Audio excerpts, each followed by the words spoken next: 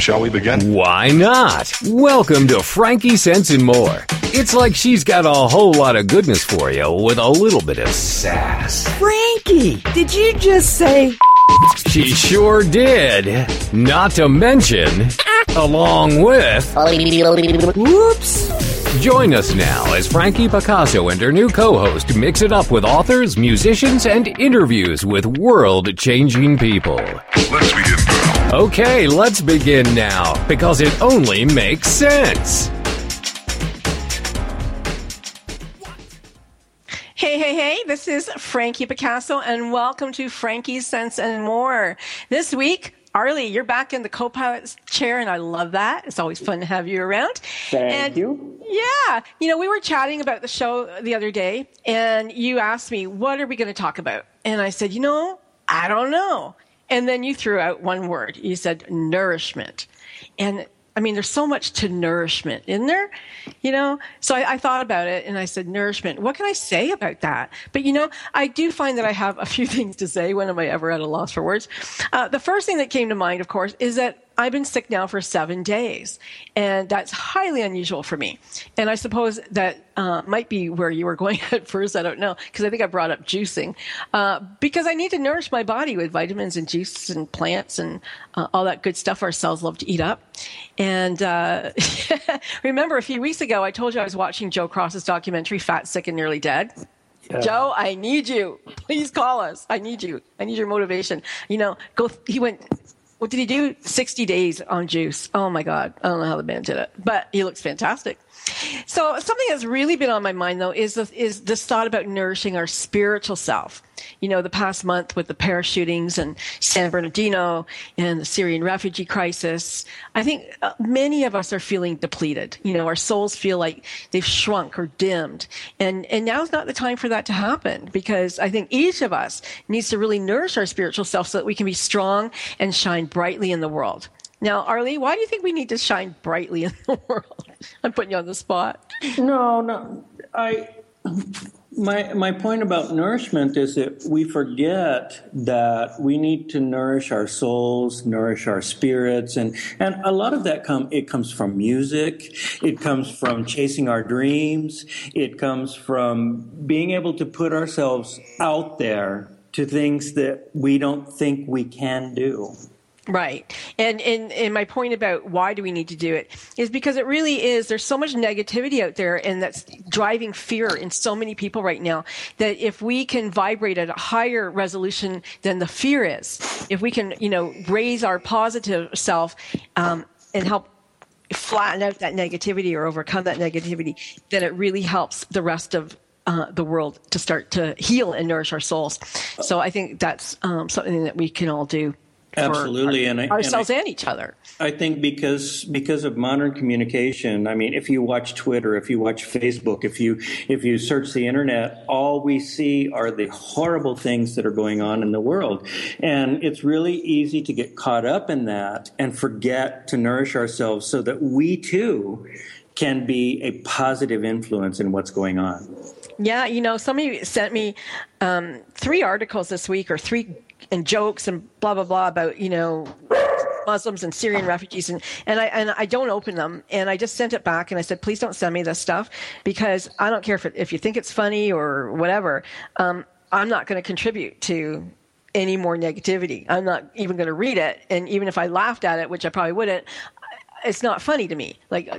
So please don't send it. And don't feel, like I slighted you, whatever you like, you can have. But I'm really not excited about it. So that was something that I did for myself, because one thing that one of the greats said, who just passed away recently, was if you can't change the news, don't watch it.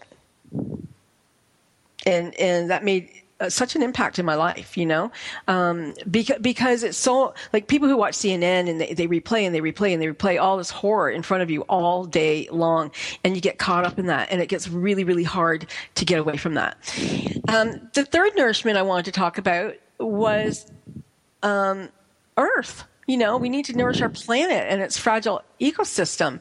It's out of balance. And if you listen to the show, then you know that I always align the show with a global goal, the United Nations global goals. And today is number 14, and that's life below water.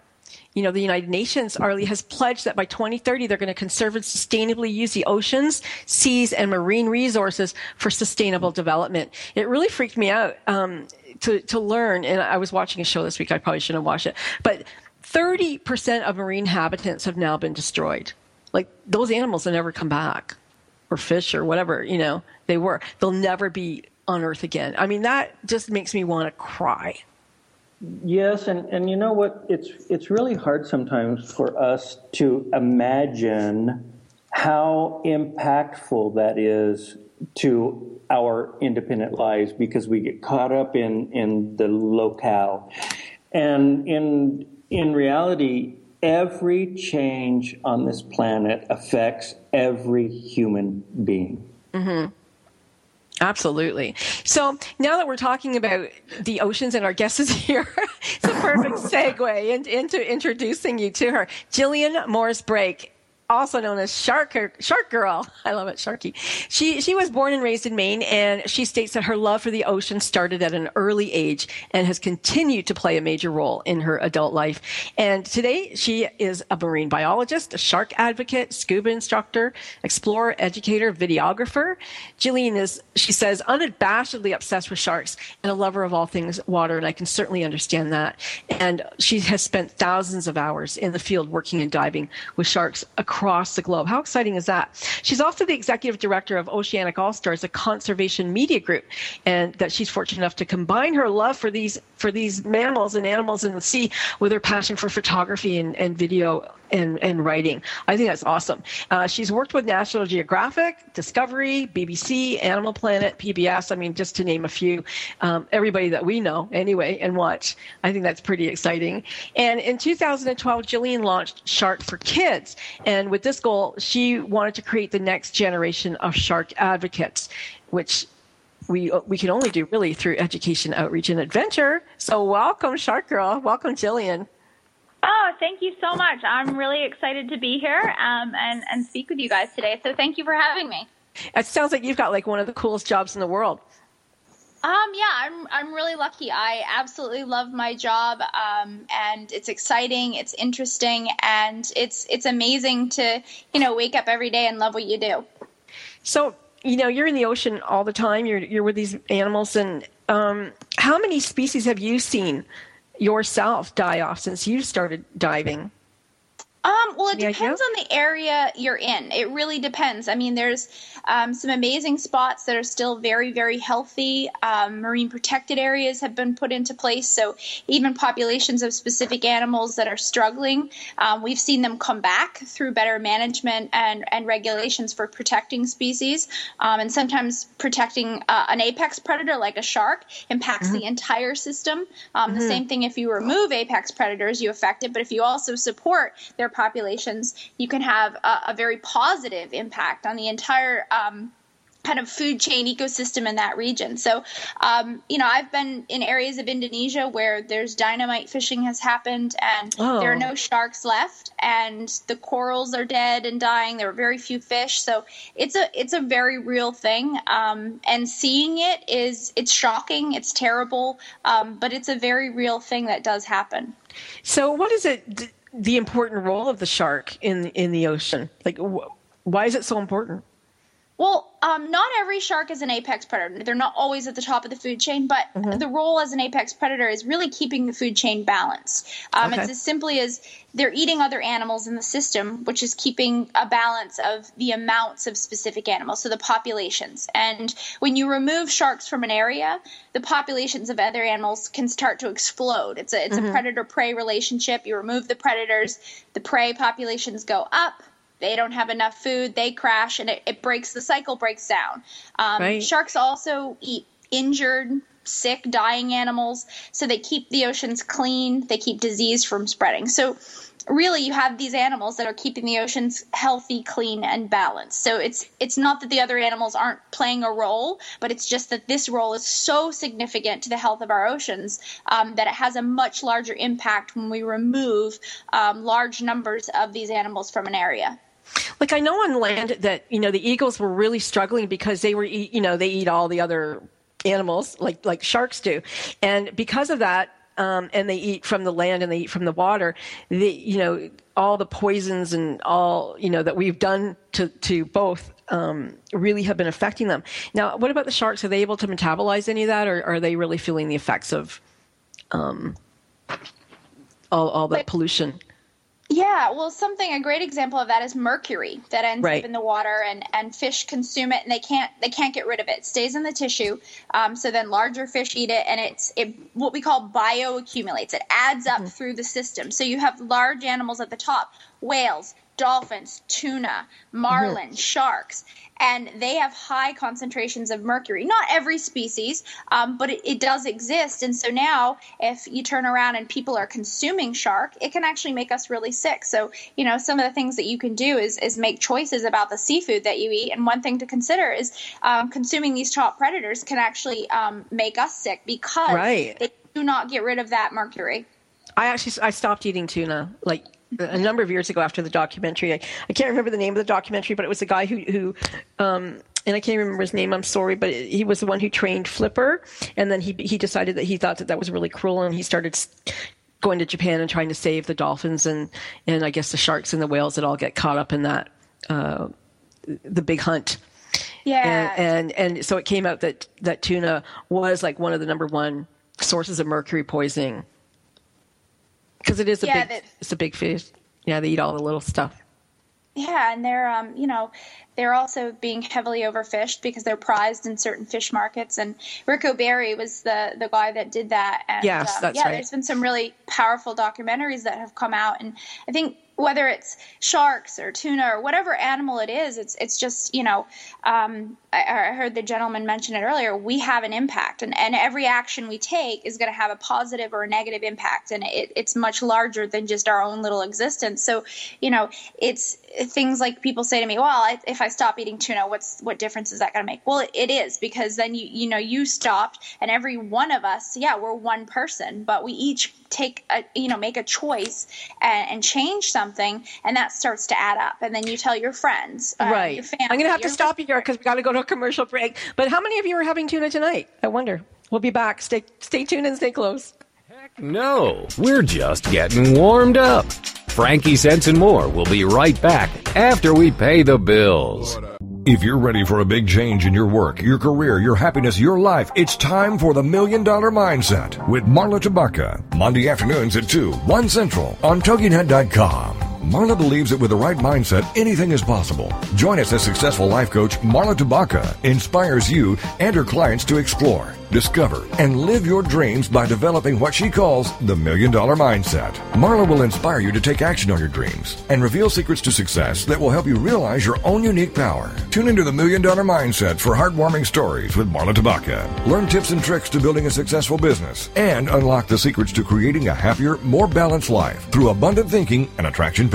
For more information on the $1 Million Mindset, go to our website, marlatabaka.com. That's MarlaTabaka.com. It's the $1 Million Mindset with Marla Tabaka. Monday afternoons at 2, 1 p.m. Central on TogiNet.com. It's the Fitness Minute with fitness expert Annette Hammond. Bicycling for fitness is hot right now, and people all over the world are pedaling for fun and fitness.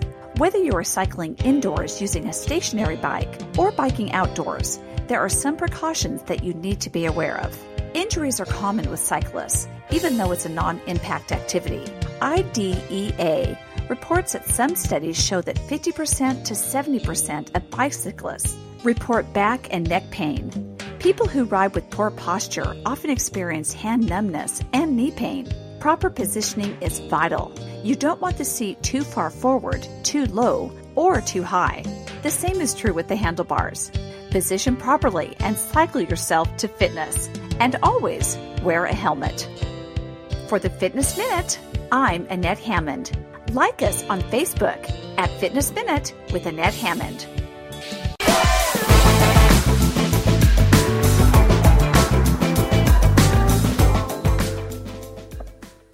And welcome back to Frankie Sense and More. In the studio today, we have Allison Carmen, we have Cara Auratus, and we are speaking to Jillian Morris. Welcome again. Jillian, RLee has a question about impact. Yeah, I was just wondering how much impact a single person has in reference to what we eat. For example, the amount of fishing that goes on in the world's oceans. How much do we as an individual consume that makes an impact on that environment? Well, there are a lot of variables because it depends on how much you're consuming and the types of animals you're actually consuming. So if you think about one of the examples I love is shrimp. So for every pound of shrimp that you find in the grocery store or the fish market, there were probably 17 to 20, depending on where you look, pounds of bycatch. These were animals and things that were not the targeted species, but came up in the big trawl, the big net that dragged for the shrimp, and they get thrown back. So these animals, they might be alive, they might not, but there's a lot of bycatch. So it really, that's a huge impact. So it depends on what part of the world, the type of seafood that we're eating, but it's person to person. We're putting a lot of demand on the oceans, much more than the ocean can really overall can sustain. There's been estimates I've seen by 2050 there won't be any fish left in the sea. Oh my gosh, that's scary. I live on an island. It's really scary. Yeah, you might think, someone who lives in Idaho might say, well, why do I care? Well, the ocean. No, we care. Yes, exactly. For everybody. But Jillian, I'm wondering about that nuclear reactor from Japan and the effects it's having and still having on the ocean and wildlife and everybody around it, I guess, in general. What is going on? Is there any way to fix this? Do you think that these goals by the United Nations are realistic? Do you think that they can save the ocean? I think it is realistic, and I think that, I work with kids all the time, and every time I get frustrated seeing, 100 million sharks are killed every year, and tuna are being wiped out, and these big predators, and the rainforest, and you start taking it all in, and you kind of just want to sit and cry. It's horrible, but you can't do that. You have to stop and say, right, one thing at a time. And, I speak with kids and they're excited. They're making differences. They're recycling. They're teaching their parents about sharks. And it gives me hope. So I genuinely believe that we can make changes, especially the future generations. They're already doing it. They're starting much younger than any of us did. And they're making direct impacts now. And so I genuinely believe that it can be turned around. I honestly do. Well, and give us an example of what kids can do themselves to help make an impact. Well, one of the things is even making posters at school. Something as simple as making a shark poster and getting other students excited, realizing they're not man-eating monsters. They're amazing animals. So even just a favorite shark poster.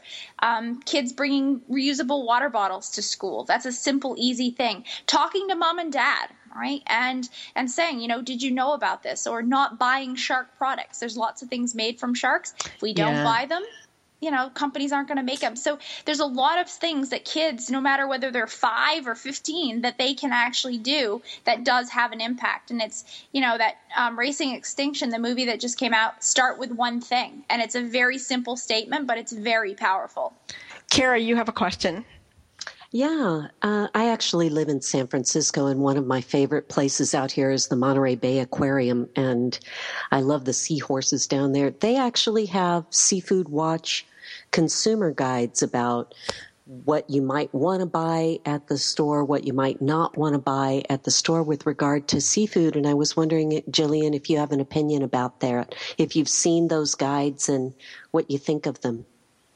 I think they're awesome. I too I've lived in San Francisco and have spent a lot of time at that aquarium. I love it. I think the reality is now people are going to eat seafood. If we stopped eating it, that would be ideal, but that's not the reality. I live on an island, and people here eat seafood. It's a sustainability, it's a fisheries, it's part of the economy. And so, that's not a realistic thing, is to end it all together. It would make a huge difference, but people eat seafood. So how can we make smart choices? And I think giving people an app, something they can look at, take with them in their wallet, to look at and make more sustainable, responsible choices. One, it's an easy thing to do. And two, it's our responsibility. We can control what we spend our money on and what we consume. We have that choice. We're lucky most of us have that choice. And if we do, it's kind of our responsibility to make a sustainable choice. Yeah, I like that. I think of it as voting with my dollars. Yeah, exactly. Allison, I think you had a question. I was just curious if we should stop eating seafood entirely, and she just answered that's what would be ideal, but maybe it's not a reality, because I would like to reduce it based on our conversation, but I don't know how much of an impact that would, how much I could reduce it that would have an impact. Yeah, I mean, but it's one simple thing. Like, I haven't eaten shrimp in probably, 10 to 12 years, and I don't eat tuna. I certainly don't eat shark, and but I do eat small bits of seafood. I know where it comes from. I want to know how it was caught, who caught it, how, and that's the choice that I've made. But yeah, definitely reducing it if you can, and again, making smart choices.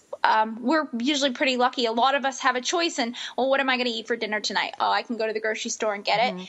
Not everybody has that choice. So the people that fish is their only option, or they're not going to eat, obviously that's a different situation. But for those of us that aren't in that, then we can make a difference. And even just choosing to reduce it, maybe eat it only once a week, or what types we eat, that does have an impact. And I won't eat farmed fish. I only want to eat, wild fish. And I guess one last question for you, Jillian, because this really, people love to say, the doom and the gloom, the oceans are going to be gone by 2050, right? But what can we, really do in order, okay, that's about the fish and everything, but what can we do to help the ocean? What can we do to make sure that we don't say goodbye to such an incredible, as half the earth? Well, if you look at the amount of garbage that we put in the oceans, I mean, the amount of plastics and such, and one thing we can all do is reduce our usage of plastics and packaging and things that get dumped in the oceans as well. Yeah, that's exactly what I would say is the plastic. You think about even 10 years ago, we didn't have as many water bottles. I mean, plastic water bottles and Ziploc, and the amount of packaging that things come in, it's shocking. And, I've seen plastic wrapped bananas. Like, I don't need my banana to be plastic wrapped, and no one needs that. We've been, I grew up eating bananas without that, and it was just fine. So I think it's every day we really, really need to be conscious and aware of what we're throwing away and where we're throwing it and what happens once we throw it away. Like, we throw it in the trash can and we don't think, but that has a story, and plastic doesn't go away. It doesn't disappear. Right. So, if we can reduce that, and, it seems cliche, reduce, reuse, recycle, but it's really, really important. And that's, for the oceans and for the planet in general, we have to create less trash and we have to use less plastic. Wise words. Thank you, Jillian, so much. Stick around with us. We're going to talk to Allison Carmen now because, for 15 years, Allison had a career as an attorney, and she was forced to accept that she was an addict. Oh, my gosh. But it wasn't work or drugs or alcohol or even gambling that she was hooked on. It was certainty. Every moment of her life, Allison desperately sought to know or predict what would happen next, trapping her in a spiral of anxiety, doubt, and fear. And she only found hope and freedom when she discovered the life-altering mindset of the concept of maybe. And she wrote a book. She's titled it The Gift of Maybe. And I think, Allison, that this book provides a wonderful service and coping mechanism for, the tens and thousands of people that follow you, I would say. And today, did you give up the law? And you're working now as a coach and a blogger and helping all these people with the same kind of addiction, because I can see how there's so much fear to that. Tell us about your experience. Well, I always say, like you said, I was addicted to certainty. If I didn't know what was going to happen next, I projected things were going to be bad or they weren't going to work out. And I think a lot of us have it in society. We're so afraid that we're not okay. And what we do in order to make ourselves feel better is we write stories about what needs to happen for us to be okay and to feel safe and to feel secure. We might say, I'm going to have my job until I retire. I'm going to have this amount of money in the bank till I'm 50. My child's going to go to this college, so her life will be great. And then we hold on to these stories if that there are realities, but then life takes another turn and the stories don't work out. And then we fall apart and we say, life's not working out. And we forget that that was just our story of how we thought things were going to be. And this was my life. I kept writing story after story because I was so scared that I wasn't okay. And my grand story was I was going to grow up, I was going to get a job at a large law firm, make a lot of money, marry this great guy, the balloons were going to come down, and I would have no more worries the rest of my life. And I did all those things, but the second day of work, my office mate comes in, I'm at that large law firm and a lawyer, and he says, Allison, did you hear they're firing half the first years? And I was a first year. So my anxiety took a new toll to a very heightened level because I had made this plan and I based so much on it. And a lot of us do that. We base so much on one thing happening in our life, and when it doesn't happen, we feel that we're doomed. So I spun out of control and I ended up going to all these doctors and nobody could help me. All they could do was give me this little blue pill for my anxiety. Sure. And but eventually, over time, I heard this beautiful Taoist story, which I share in the book, and it's about this farmer, and he has a horse, and his horse runs away. And his neighbor comes by and says, you have the worst luck. And the farmer says, maybe. And the next day, the horse comes back with 5 mares. And the neighbor comes by and says to the farmer, you have the best luck. And the farmer says, maybe. And the next day, the farmer's son is on the horse. He falls off and breaks his leg. And the neighbor comes by and says, you have the worst luck. And the farmer says, maybe. But next day, the army comes to take his son to war, and they can't take him because his leg is broken. And the neighbor comes by and says to the farmer, you have the best luck. And the farmer says, maybe. And it sounds like such a simple story. And in the Taoist tradition, it means things are neither good or bad. They just change. But for me, the minute I heard that, I actually felt a pop in my chest. And for the first time in my life, I felt hope. Because when something went wrong in my life, I always thought it would never get better. But this whole idea of maybe reminds us all the time that even though it looks bad, even though you can't imagine it changing, life has maybe. Maybe things will get better. Maybe things are good and I can't just see it. Maybe I'll be okay. Maybe I need to wait. And it sounds so simple because it's this little word, but it takes you from this really cramped place in your mind where you're believing that nothing is possible to an open space where you're like, okay, maybe my life can change. Maybe it can improve. And even if as we're having this discussion about the oceans and bombings and all these things, it's very difficult sometimes to keep a positive perspective, especially if you're afraid of the unknown. If you're afraid of the unknown, positive thinking it's almost impossible. But with this idea of maybe, it always lets you see, okay, I don't know the answer, but maybe there's more hope. And you give people hope, it changes everything. And it gives. I'm going to stop you right there because we have to go to a commercial, but we're going to talk about maybe when we get back. Warmed up. Frankie Sense and More will be right back after we pay the bills. I am not the woman I used to be. I'm free with Minister Diane Jones. Monday nights at 10, 9 Central on TogiNet. This is your chance, ladies, to hear stories of hope and healing from someone who's been there. Someone who has fought back from the horrors of incest. Minister Diane's innocence was stolen from her in the land of alcoholism and mental illness, which led to her being emotionally, physically, and sexually abused by her parents. Yet in spite of this trauma, she has gone on to become a successful wife, mother, registered nurse, and minister of the gospel of Jesus Christ. I'm not the woman I used to be. I'm Free is a straight-up show to enlighten you and to lighten your load. Do not let the weight of this world or the things that have happened to you control your life. For more on the show and Diane and her book, The Story of Me, email her directly from her show page here on TogiNet. Then, join us for I'm Not the Woman I Used to Be. I'm Free with Minister Diane Jones. Monday nights at 10, 9 Central on TogiNet.com. It's the Fitness Minute with fitness expert Annette Hammond. Many men and women drink diet sodas almost on a daily basis because they have 0 calories and are thought to be harmless. But the truth is, they are not harmless. The University of Texas found that people who consume just 3 diet sodas per week were more than 40% more likely to be obese. The artificial sweeteners that are in diet sodas lead to hard-to-control food urges later in the day. Another study by Purdue found that rats who were fed artificial sweeteners prior to mealtime took in more calories.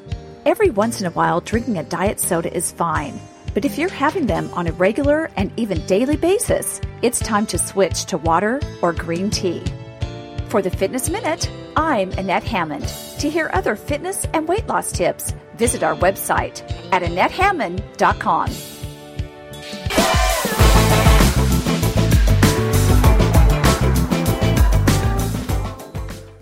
Hey, our gang's still here. Hopefully you are too. We were talking to Allison Carmen about her book, The Gift of Maybe. And RLee, did you have a point you wanted to make?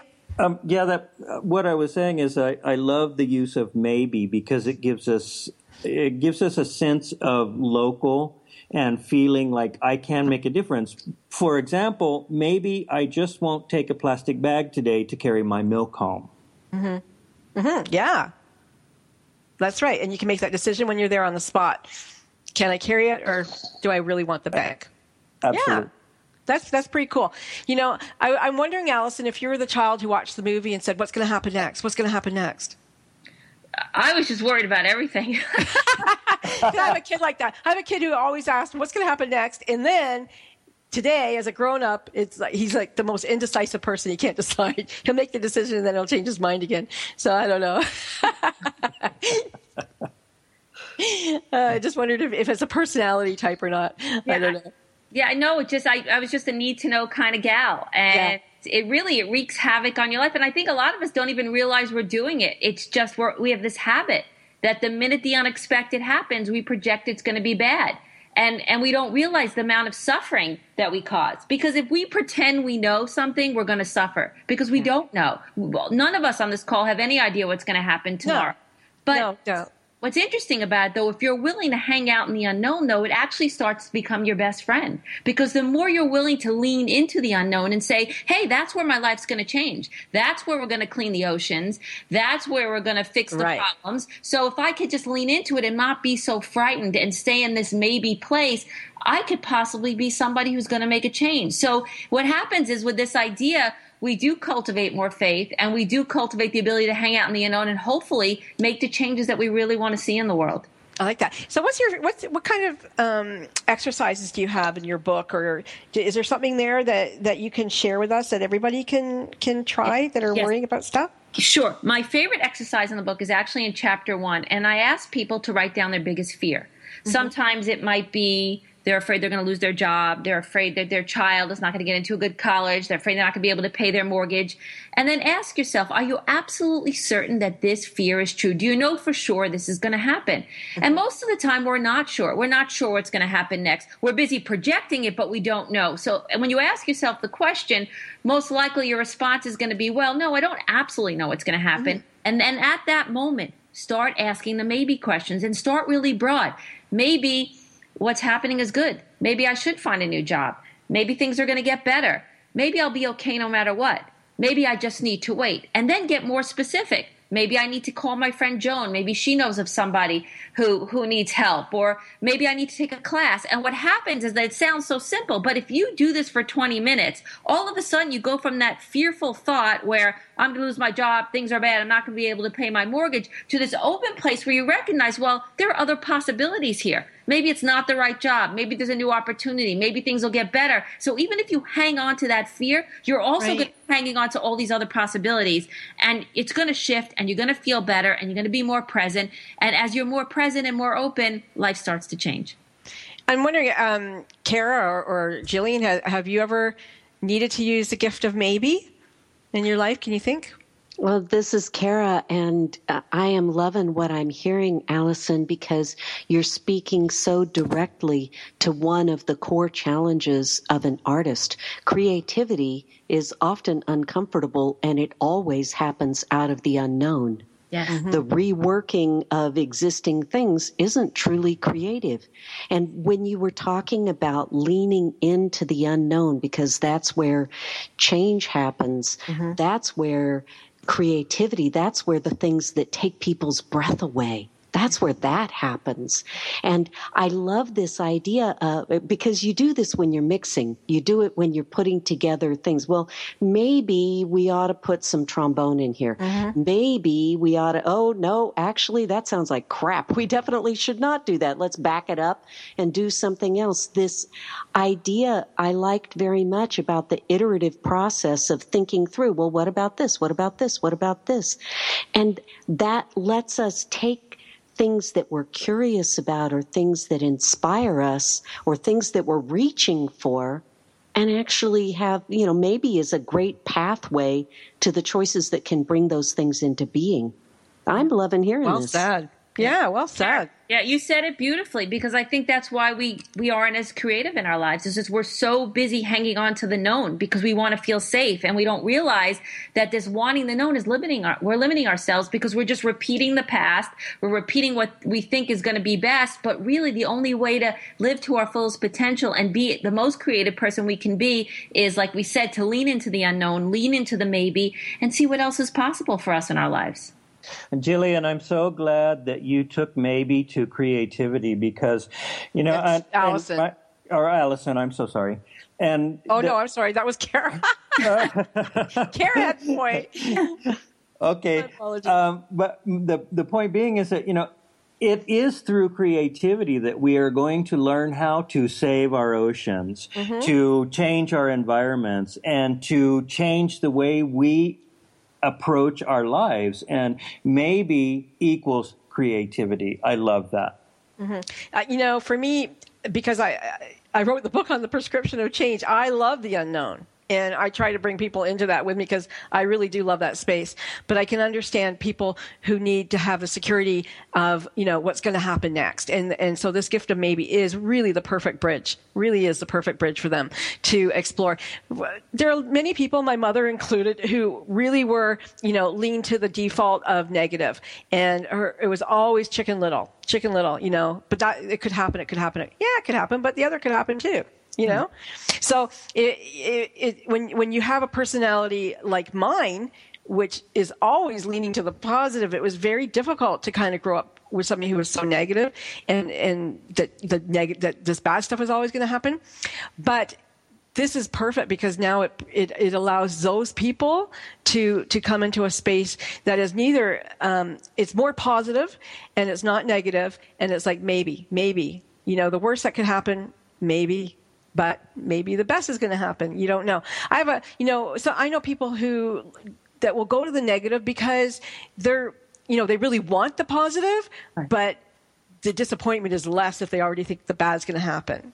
Do you know, what about that, Allison? Well, yeah. Well, first of all, it's even deeper than that. They're just so afraid they're not okay. I mean, basically, that's why we think the worst, because we just can't imagine if we don't know that everything could still work out. And so I think a lot of people who want to hedge from disappointment, that they also have the same type of fear, and maybe really works for them because they see that they don't have to lock in. They don't have to lock in to be, we suffer because we think life has to be one way. The minute you recognize that it could be okay many different ways, mm-hmm. then people aren't hedging as much against the disappointment because they're recognizing, well, I didn't get that job. It's not game over. Right. Your child didn't make the play. It's not game over. So then these people are going to say, okay, I could deal with life better. It has twists and turns, but it doesn't mean I'm not going to get to my goal, or it doesn't mean that things can't still work out in my life. So it gives people constant hope, and it's like a platform, a little platform for people to stand on, so life's a little less scary. Yeah, I think we are trained to believe that there's only one potential pathway instead of realizing that there is a myriad of possibilities.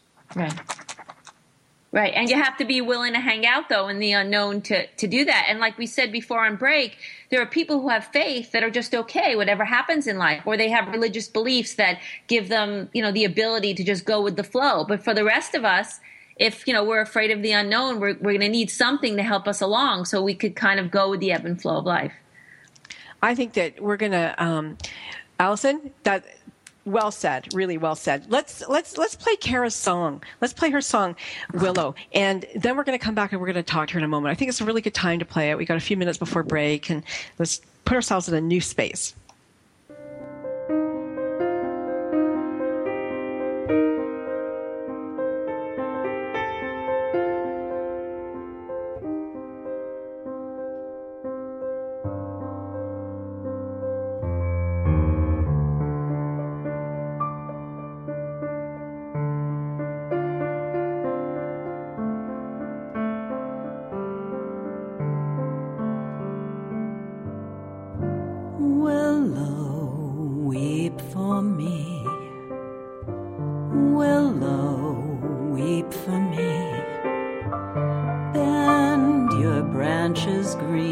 along the stream that runs to sea.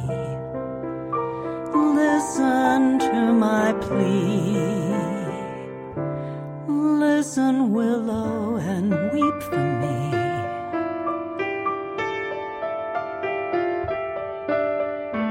Gone, my lover's dream, lovely summer dream. Gone to leave me here to weep my tears into the stream. Sad as I can be, hear me, willow, and weep for me.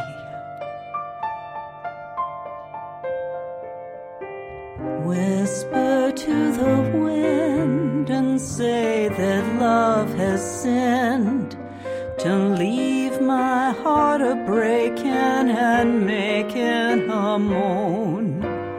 Murmur to the night to hide her starry light, so none will find me sighing and crying all alone. Willow, weep for me, weep in sympathy. Bend your branches down along the ground and cover me when those shadows fall. Bend, oh willow, and weep for me.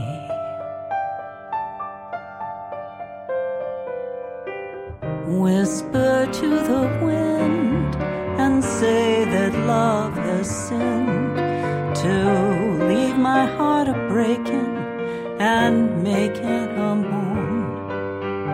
Murmur to the night to hide her starry light, so none will find me crying and sighing all alone.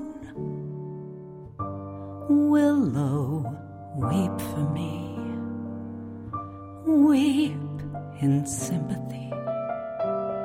Bend your branches down onto the ground and cover me when the shadows fall.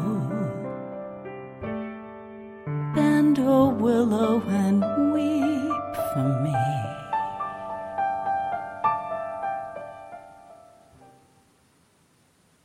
Well, that's the beautiful, silky voice of Cara Auratus. And we're going to be going to a commercial break, but... We'll be right back after we pay the bills. Secret Cuisines and Sacred Rituals is a quest, a place, and a feast. Join host Vilasi Venkatachalam every week to explore myths, mystique, old medicine, and brilliant modern solutions through a dazzling kaleidoscope of cuisines, cultures, and cures. This is the place where tribes gather, strangers and familiars, to be memory keepers and makers of our evolving, enduring, evergreen, spoken legacy of wisdom and ingenuity. In Velasi's words, when we do old things in new ways and new things in old ways, we paint with an inspired palette, weave our own healing traditions, and become our own guru. Vilasi is a troubadour of secret cuisines and sacred rituals. She collects stories of wisdom, ingenuity, and grit.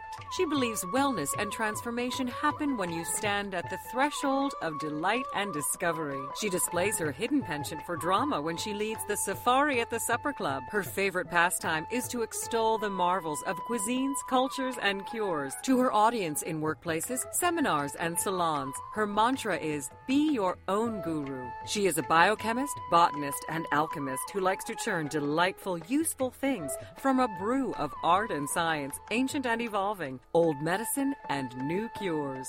Join Vilasi every Friday at 11 a.m. Eastern Standard Time, only here on the Woohoo Radio Network. It's words you never heard. If you're like me, when you've finished dining at a restaurant, you hate waiting and waiting for the check to arrive so you can pay and get on with your day. I admit my rocket, as my kids call it, starts going off, and my husband always wants one more cup of coffee, and I'm ready to go, wiki, wiki, let's go. It's not that I'm tense. I'm just terribly alert. My husband always has a cup of coffee in his hand. So much so, he is wearing out the handles of our coffee mugs. But then again, he's not as bad as the French writer Voltaire, who drank 70 cups of coffee a day. I can't drink coffee before going to bed because I get too wadgety. My husband, on the other hand, can drink several cups of joe and go right to sleep. And I'm not talking slumgullion. That's weak coffee. It's words you never heard. I'm Carolyn Davidson, and you can have fun challenging your words you never heard vocabulary with my new app, Too Funny for Words.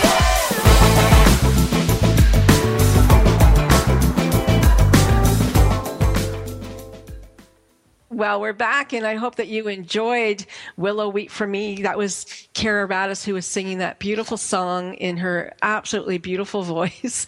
She sings the blues and jazz standards. She loves music from the 20s and the 30s. She has performed in Paris and Glasgow and all throughout the United States. And she was just telling us off air that she started when she was 16 years old, playing in Louisiana and Texas. And we can see how that would happen. Welcome. Cara. Thank you. Thank you. Lovely sound. Now, you said some of your early influences were, tell us who they were. Actually, I grew up listening to a lot of classical music at home. And I left home quite early when I was 16. And while I actually was going to university at Texas A&M. And I had another student in the dorm who had this amazing collection of old 78 records.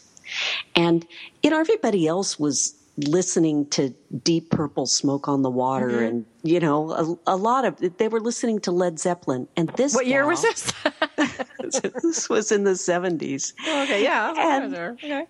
And this gal had all these old records and this old record player, and she was listening to music from the 30s and 40s, and it was stuff I had never heard. Mm-hmm. And from some of the very first songs, Bessie Smith, and, even stuff that was before Billie Holiday, really old Louis Armstrong stuff, and this really scratchy old tunes. Jack Teagarden, who was an amazing trombonist, who actually invented the spit valve on the trombone, who was also a Texas guy. A lot of this music was very popular in Texas, in Louisiana, all through the South, and then in the Chicago area, Kansas City.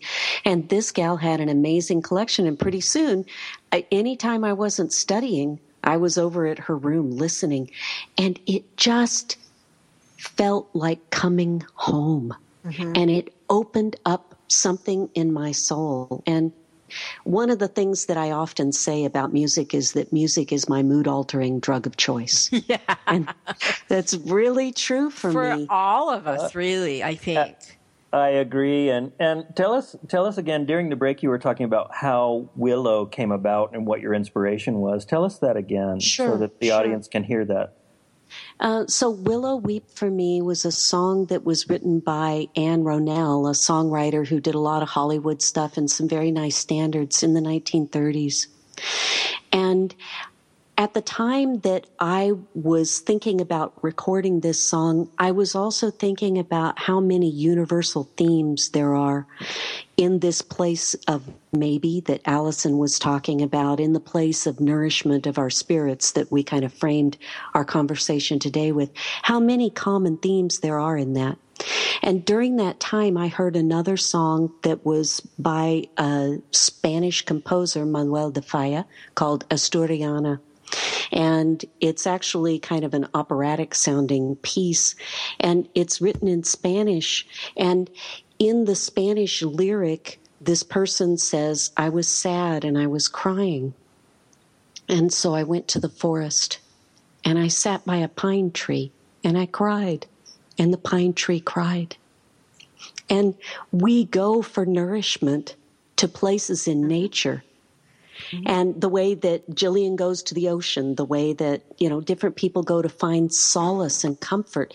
And I thought, oh my goodness, this is the exact same story as Willow Weep for me. And so I actually worked with Tom Disher, a composer here in San Francisco, to weave the themes, the musical themes of Astoriana into the background of Willow Weep for me, which is why the accompaniment of this sounds different than a lot of the kind of swingy versions of it that you'll hear. And as I sing it, I think, what would it be like if I were at the end of my life looking back, gone my summer dream, lovely summer dream, gone to leave me here to weep my tears into the stream. That's the stripped out ocean with no fish left in it. Mm-hmm. Absolutely. That's the mountains of plastic. That's the anxiety where we can't reach the maybe. Right. And because we sing that song, we also have the awareness that we could choose something different now. We could take this moment and we could make a different choice that doesn't leave us sitting there crying by the stream at the end of our life. That's what I think about when I sing that song, and that's why, along with solace and comfort, it's in the way that singing blues gives you solace and comfort, it's also about inspiration and hope.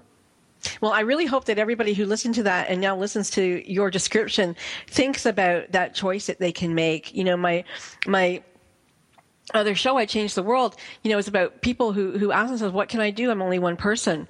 The things that you can do are those choices that you make. You don't buy that can of tuna or eat that shrimp or, you know, throw plastic out or drink from plastic. You just don't do it.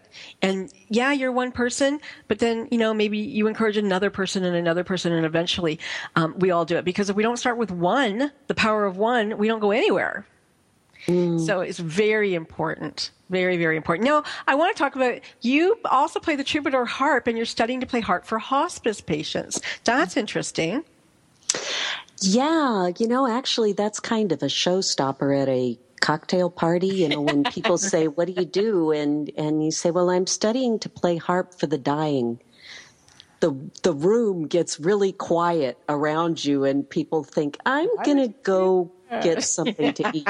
So it actually, you know, when you think about transformation, whether it's about the oceans or whether it's about anxiety or whether it's about end of life, we have the choice of how we're going to approach it. And there is a conscious way and a not so conscious way, just like all the things that we've been talking about today. So a troubadour harp is a harp that doesn't have pedals on it. And it's called a troubadour harp because people could strap them on their back and go from one castle to another and be the bard who told the news and sang songs about what was going on in other parts of the world. And one of the things about a harp is that you can't make an ugly sound with a harp. It's a very gentle sound. You know, you can only make an icky sound if you knock it over. And so when you're in a therapeutic place like hospice with people who are in pain, the music can bring them into a place of ease, a place of solace. It can bring them into where they can lean into the unknown. And it's amazing when you're sitting by the bedside and you're playing, seeing people's bodies relax and their faces relax in a way where they can engage with this process they're in without so much fear, without so much pain. It feels like a privilege to do that work. You know, Jillian was talking earlier about how it feels like such a cool thing to show up and do the work that she does in the world. Allison, with your book, I'm sure that you feel the same way. And Frankie, you clearly have a mission that I can admire in what you're doing here. I feel that same way about music and about playing the harp. I can totally see that. I wish that people could see me because my head's nodding. I'm like a bobbing ball in the back of this car. Like when it's radio, they can't see you. I totally agree. Everything you said, I can totally see them, their bodies relax. I can totally see them go into a different space, you know, and think about, because, you know, in hospice, so many nurses have said that it's not a depressing place. It's actually, you know, a lot of solace comes to people as they're going to die, and they're okay with it, and it's peaceful. Yeah, and just connecting with the reality and the truth of where you're at. It's very honest. You know, when you're in the hospital or you're in the middle of a medical system that is basically saying, we're just a fix forward, we're just going to keep fixing things. By the time that you get to hospice, that's not true. That's where everybody is saying the truth is that there is no cure for death. And that everybody's going to be part of this. And so you can choose how you're going to engage. And because it's such a true and honest world, great transformation and acceptance can happen. And that's just healing for everybody. It is. And you know, it takes that fear of death away too, I think. You know, when people are peaceful and they tell you, I'm sure, you know, they'll tell you eventually if they haven't already that, maybe they've already been to the other side. Maybe they've seen, you know, things, and it's just really a peaceful, wonderful experience. And I can see how your voice and that harp would just make it all just like, I can go now. Thank you. Yes. So easy. It's very calming. So, in fact, your voice and the harp sort of gives people the feeling that angels have arrived. Yeah, I would think. I would think. Thank you for that, RLee. So, aside from the hospice work that you're doing, what's up for you? What's up for you, Cara? Where are you playing? How can people listen to you, find you, buy your stuff? I am, you can check out my music on iTunes. I have a CD out there called Weaver of Dreams. And I'm working on a new recording now, putting together a series of tracks that have to do, the idea of it is that music interacts. Music isn't, it always is interacting with the environment around. And so it has a lot to do with the collaboration of all of the musicians. And some of them are tracks that I've written, and some of them are tracks from these 1930s songs that I am so passionate about. I've only got a minute here, so I just want to stop you. I'm sorry. And first of all, Allison Carmen, her book is The Gift of Maybe, available on Amazon, I'm sure. Go there and go to her website. And Allison, are you still with us? Yes, I am. You give out your website really quickly, please. It's AllisonCarmen.com. Easy. Easy. And we're going to go buy her book. You're going to go buy Cara's CD. And I want to thank each and every one of you. Jillian, thank you so much for coming. And RLee, thank you again for riding shotgun with me on this show today. As always, you are so precious, and I love you. Oh, thank you. I love you, too. I will see you, every one of you, I hope, next week on Frankie Sense and More. And join me for my new show, Mission Unstoppable, on Tuesdays at 1. Take care. Thank you, everybody. Thank you, everybody. Bye. Thank you. Bye now.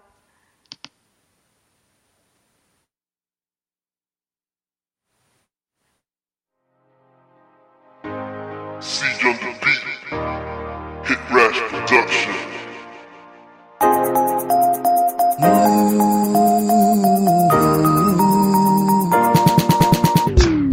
Shit, now you be the one way to turn my world.